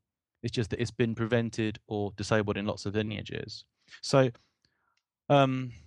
I was reminded of this paper by Allen and Short, Interspecific and Extraspecific Pregnancies in Equids. Anything Goes. That's the title of the paper, Anything Goes. And it's all about the fact that, equids, horses, asses, zebras, similar thing in a sense to cats. Basically anything can hybridize if conditions allow. And when you there's a section in this paper where they talk about hybridization between rabbits and hares, which seems crazy because they think how different a hare is in body shape from a rabbit. Lepus versus Oryctolagus, and other mammals. But when it comes to the bit about like I said, the mechanics of this, how does this actually work in terms of meiosis and whatnot? The mechanisms responsible for these large differences remain unknown. Great, thanks. So that was a paper in Journal of Heredity, which I thought would actually, give me some genie sciencey answers. Yeah. So well, I guess part of the problem, is that you'd think there'd be more of an active area of research, though, wouldn't you? I'm thinking that hybrids are actually relatively. They're not the normal state of affairs. You'd have to go out and deliberately do it to study it, right? Yeah. Well, did we cover something about hybridization before? The fact that people are increasingly finding cases where lineages, and I only care here about tetrapods because I know this is all over the place in plants, and never mind little things, micro protists and crap like that. Only in tetrapods, there's cases where people have found that a lineage has arisen through an ancient hybridization event. So like there's weird ass looking deers and weird ass looking woodpeckers, and people have always said, oh, why does that animal look like, two kinds of deer stuck together? The front end is a red deer and the back end is some obscure Asian deer you've never heard of. And it's like, well, actually the genetics show that's exactly what it is. It's the result of some like long distant lineages have been separated for like 20 million years of, it's not a tree of life, it's a web of life. They've sort of come back together at some other point. Yes, it makes, I think, like, because obviously species concepts and systematics and all this, it's a way of trying to make sense of all this. And if it's a web, it's really difficult to classify this stuff, isn't it? There's going to be a resistance to it. Like, because if you think about it, I mean, if the biological species concept falls, which it kind of has to, and it never works for asexual organisms anyway, it leaves everything being way more subjective than most scientists are happy with. And if you're getting hybridization happening up higher and higher taxonomic levels, it just feels like, oh, it's so messy. We'll never make sense of it all, right? Well, yeah. Let's just ignore it. Let's ignore it. It's like it's a freak event. We can just pretend it doesn't happen. The interesting thing is that cladistic taxonomy actually allows for this, which is quite neat. But it's still very confusing to conceptualize it. Yes, and we don't. Well, this is a big mess. Another big mess. This is a big nasty area because there's a huge number of people that refuse to give up on kind of old school like ranked classification. Yeah, but they're going to die eventually. They're going to die eventually. Yeah, eventually. Yeah. But then at the moment, coupled with that, we've got the fact that we don't have a like an agreed upon nomenclature for these units that don't correspond. These units that correspond to what we understand. What am I trying to say? It's like so some things that we call species turn out to be like the segment, a part of a lineage, but not the whole of the lineage. Yeah. Or some of them are artificial things that are hybrid swarms, or like they're, a kind of grey zone, a hybrid zone between two other species. But that presupposes that there is a thing called species, which is, as I say, it's just right. like not a very defensible concept. Well, I totally get that. I would say that I have said before, a species is whatever the hell we want it to be, because all the things that we call species aren't the same. You've got things that literally are hybrids. Yeah. You've got things that are clades. There are species that are clades, but there are species that are just segments of lineages.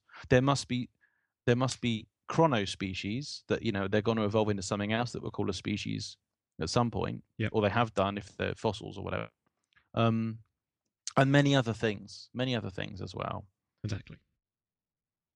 but devising a nomenclature, like an agreed upon, because you know how some people that are very big on phylogenetic nomenclature, they've come up with like systems like using little hyphens to show that it's a metataxon, or like a little a prefix before you use the name, or it's got like a 3-part name instead of a 2-part name, and all those stuff. None of those things. But I think I think that a lot of those are trying to jam in something which isn't.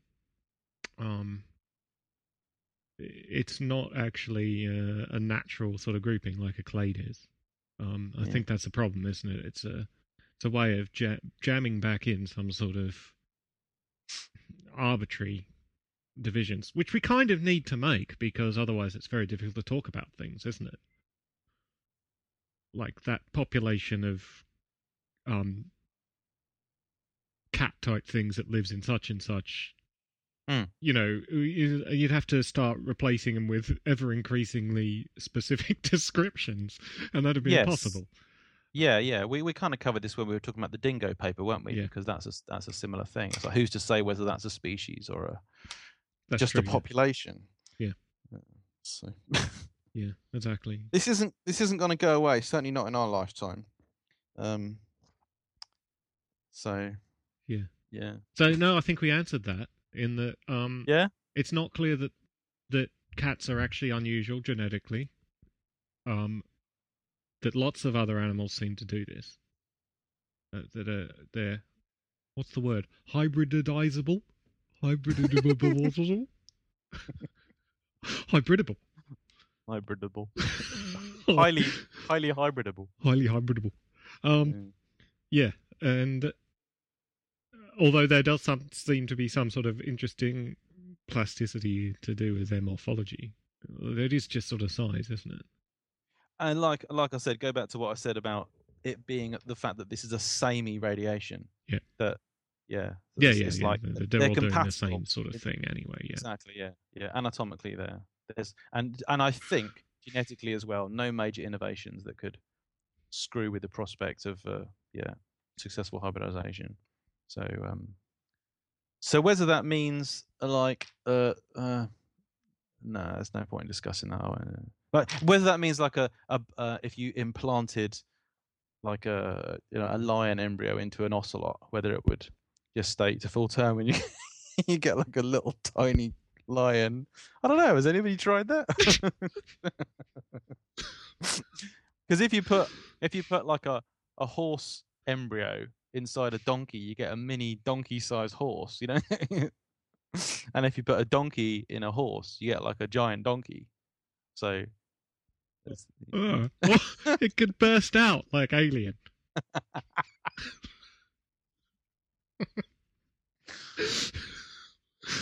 Yeah. Okay.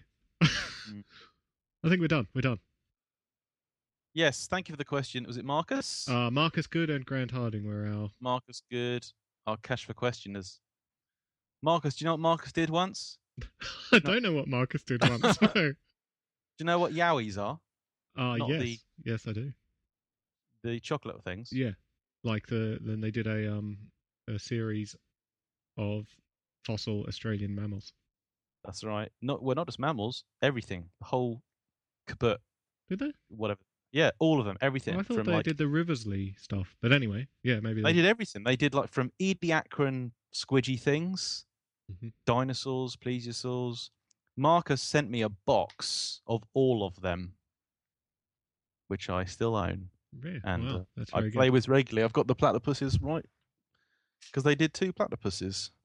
Steropodon and Obdurodon. So you're going to find them so you can show the listeners of the podcast. Yes. Yeah, look. Yep. Oh my God. Yeah, I don't know whether I've mentioned this on the podcast before, but I went to, I think it was a Riversley exhibit at the Australian Museum in Sydney. Yeah. And it was sponsored by Yowie. And the full-size models, the models that were meant to look like living animals, were coloured in the same as the toys. And some of them are a bit gaudy, yes.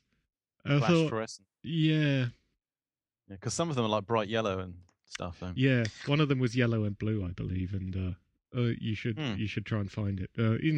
Just okay. It looked fine as the toy. Like the toy looks good, but that's because you sort of expect them to be a bit cartoonified. When it's sort of blown up and meant to be super realistic with the super realistic eyeballs and everything, you realise just how crazy those colours are on a Yeah. large mammal. We should say for people that don't know, so Yowies, the word Yowie is used for an Australian kind of mythical wild person. And then Cadbury's, the confectionery company, they produce these like chocolate Yowies. They're sort of about, I don't know, 10 centimeters tall, I guess. And they're like Kinder eggs. They got inside them are like a little Kinder ball thing. And inside that are these little animals. And they started out with, huh? Yeah, they're not allowed Kinder eggs in America. Are they? No, because you're not allowed to put objects inside food. Right. So because because the little plastic shell thing is inside the chocolate egg, that's illegal. And apparently there's like all sorts of big customs things that goes on, where they seize like 100,000 Kinder eggs and they chuck them out and stuff like this. It's quite funny. You should read about it. Wow. So an American listeners might not even know what a Kinder egg is. Kinder, I always thought Kinders were American because they're pretty tacky, but I guess they're I think they're German. German or something. There's a Kinder Simpsons Surprise episode where spelled with a K. Yeah, I think that's probably Kinder. German. Oh, it means German for child, doesn't it? It's a child egg. Oh my God! What a realization you just had. Epiphany, everything. My worldview. Simpsons episode, they're watching like an advert, a commercial for like the Super Bowl or something, and at the end it says, "Tickets not to be taken internally." and Homer says, "Because of me, they have a warning." So, yeah. Oh, and Yowies. So first of all, they did these like little Australian wildlife, but then they obviously ran out of those. So then they started doing little prehistoric animals. They're very cool. There's an Australian cryptozoologist / mystery investigator guy called Tim the Yowie Man, and that's his official name. His official name is, on his passport and everything, is Tim the Yowie Man. And I've met him once. Interesting chap. Hang on, is the Yowie Man one word, and is that his last name? Yowie Man is one word, but the is his middle name. Yowie Man, yeah, Tim the Yowie Man. Okay, yeah. I'm a friend with him on Facebook. Look him up. But Cadbury tried to sue him because he was using the word Yowie. He fought them, and I believe he won. Oh, so he should, because you can't. Yeah. Well, it's not as if the word Yowie belongs to exactly to Cadbury's. Yeah. Tim the Yowie Man versus Cadbury's. Let's see what happens. Shock horror as Yowie stage a comeback. Yow squeals Cadbury.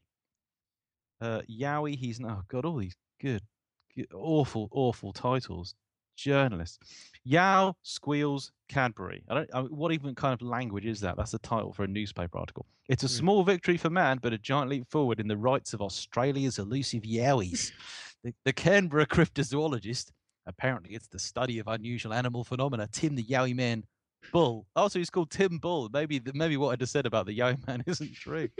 And Tim the Yowie Man has been battling the confectionery giant Cadbury Schweppes in the Australian Trademarks Tribunal for the past 3 years for the right to register his Tim the Yowie Man tag as a trademark.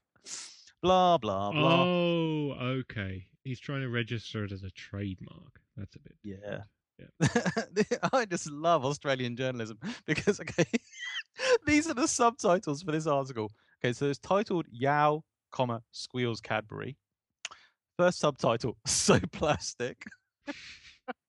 The next one, Senator's Secret. The next one, Bill Loves Bush. And the next one, Out of the Box. The next one, Cream of the Crop.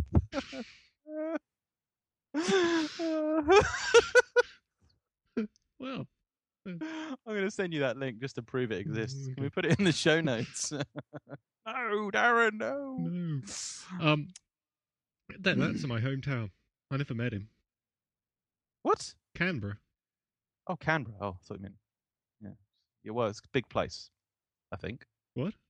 Canberra? Canberra. It's huge, isn't it? No. It's a city. It is a city, but it's not huge. Yeah. But I mean, it's not the sort of thing where, in Crocodile Dundee, where Mick is in New York and he reaches out of the taxi at some New Yorker and says, "Hi, my name's Mick Dundee. You'll probably see you around."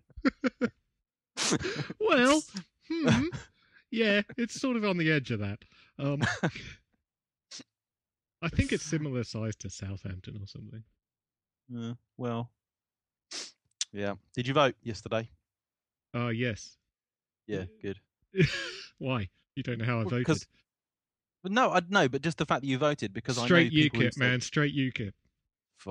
Yeah, right, yeah. I hate foreigners coming over here. They should all be booted out. Yeah. No, anyone that says that you shouldn't vote, Jesus Christ. Yes, that's. I don't swear anymore. Yes. Yeah. Very, very important that people did vote in this particular election. What European Parliament elections for those who aren't in the European Union? Oh, it was our local elections. Council, oh yeah, it was both. It was both. Yeah. Yes, I realised I didn't know about any of the issues or the policies of the various parties before I voted, so I'm sure my vote was very useful. Well, yeah, but it's still strategic voting in a sense. It's not voting for one party is helping the others. So no, I always know who I'm going to vote for. So right, we've been talking for a long time now. Yes. I don't think there's anything else we need. We need to stop. We need to stop. We would please stop. Apart from all our listeners out there saying, "Oh, just another 2 hours, John and Darren." Yeah, but the problem is that they're the most enthusiastic listeners who, the people that just like, "Oh my God, these guys, they just go on and on and on." You don't. They probably just don't bother telling us. That's right. And if you are one of those people, can you please leave some feedback at the website? Yes, tetsu.com. We would be talking about Godzilla right now, but John hasn't seen it. Yes. Should I say anything about it at all? No. Or just leave it all? No, we got to leave it all. You got to leave it all. So many thoughts about it. Really liked it. You're just gonna have to keep it all in. I hope you don't burst. I might. And do you know what the movie should be called, or will that ruin it? That'll ruin it. It should actually be called Meet the Mutos. Yeah, okay. I have no idea what that means. You'll find out. But I presume it's those little Godzilla things. There's not little Godzilla things in it, and if I say any more, I'll ruin it for you. Yeah, okay, wrap it up. Wrap it up. Today is today, because it's not going to go live, is it? Today is World Turtle Day. Yeah. So today, the 23rd of May, is World Turtle Day. So go out and do some turtle celebrating of some sort. If I'd known about it, there would be turtle stuff on Tetsu right now. The 21st of June, however, is World Giraffe Day. So the first ever World Giraffe Day will be celebrated around the world on 21st of June. And that, of course, is the longest day of the year, which is why they went for the longest day in the Northern Hemisphere anyway, which is why they went for it. Despite being iconically African, the giraffe is largely understudied in the wild. How often have I heard that? That's seriously true. There's loads of animals where we know nothing about their wild behaviour. Another one is hippos. And despite serious population declines, the giraffe remains low on the list of conservation priorities for many countries. There are supposed to be like 8 forms of giraffe, and there's some of them that there aren't any in captivity. I believe that's the case for Thornycroft's giraffe in particular, actually. Okay. So then, if you want to listen to this podcast, you should go to tetsu.com on the internet. Although, yeah, that doesn't make a lot of sense, does it? Telling listeners to the podcast where they can go to listen to the podcast. It's a start. I've got to start somewhere. There's a couple of... Yeah, there's a blog that blogs about tetrapod zoology and covers the same sort of stuff that we... If you're interested, it's currently hosted at Scientific American. It's called Tetrapod Zoology. There's a couple of sites that are sort of kind of affiliated with us, in a loose kind of friendly sense, but, including Tetsu Time, which is an Adventure Time style parody produced by our good friends Alberta Claw and John Termel, and that's hosted at time.tetsu.com.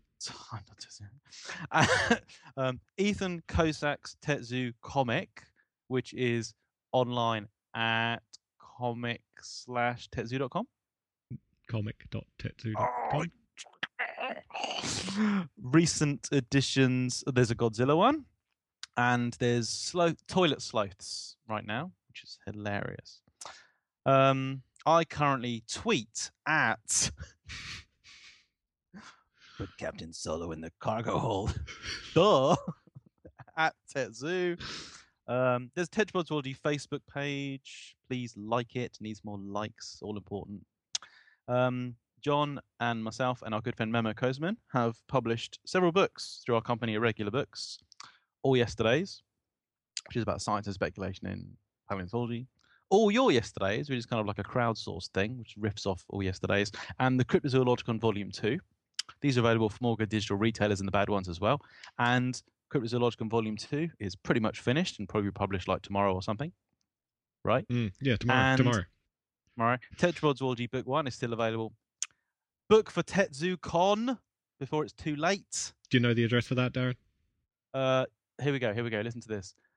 tetzoo.com/convention. Yes. Yes! Yeah. Finally. Is it Mike the Fish who wrote the article, the podcast transcripts for us? Yes. I just wanted to thank him again for, his time and effort and energy. Oh my God, I still haven't put those up, have I? I've really got to still haven't put those up. Yeah. So there you go. Sorry, Mike. I will. What would you do without me? Yeah. So well done, Mike. And so if anybody's, I don't know why, if anyone would want to read what we've done, but actual written word transcripts of the podcast, which I personally find useful because I want to know what I don't want to repeat myself all the time. I don't want to repeat myself all the time, but I do. I hear there's a new tape here, Darren. Oh, the tape here. And there's a Tetrapods Zoology Redbubble shop. The Monitor Lizard t-shirt has sold literally a handful of copies, and I'm sure it will sell many more. Okay, so yeah, there are actually two Redbubble shops. There's your shop and the podcast shop. So very good. Yeah, thousands of Redbubble shops. You can't go to Redbubble without falling over Tetsu merchandise everywhere. It's very popular. Wonder how many t-shirts we'll see at TetZooCon. Oh, yeah, that's a good point. Yeah, we've sold a few. I got blood all over mine. I need a new one. Oh, okay. Yeah. Because I got a white one. I want a red one. You want a red one? Okay. Yeah. So if you bleed on it, you can't tell. Sharp. Okay. Yeah. Oh, yeah. I'm gonna nag for donations again because we haven't done that for a while. Yep. So the podcast keeps going because people donate. Cash for Questions is great, but it doesn't really cover our time. So, yeah, donate to the podcast. And the best way to donate is recurring donations. And I've said this before and I'll say it again. But a recurring donation can be really small. We don't, we're not going to you're not going to feel bad. You shouldn't feel bad putting $1 or £1 in that box as a recurring donation. That's great. Because we've got 2,000 listeners and so far about 26 people, excellent people, actually donate to the podcast. So, yes. If you do donate to the podcast regularly, then you will be like part of quite an elite group. And I would say if you laughed once during this podcast, you owe us either £1 or $1. So yeah, thank you very much. Yeah. I want that money. Yeah. And is that it? Yeah, I'm at johnconway.co. Links to stuff. I'm on Twitter and Facebook, and yeah, that's it. I think, isn't it? Screw you guys, I'm going home. Yeah.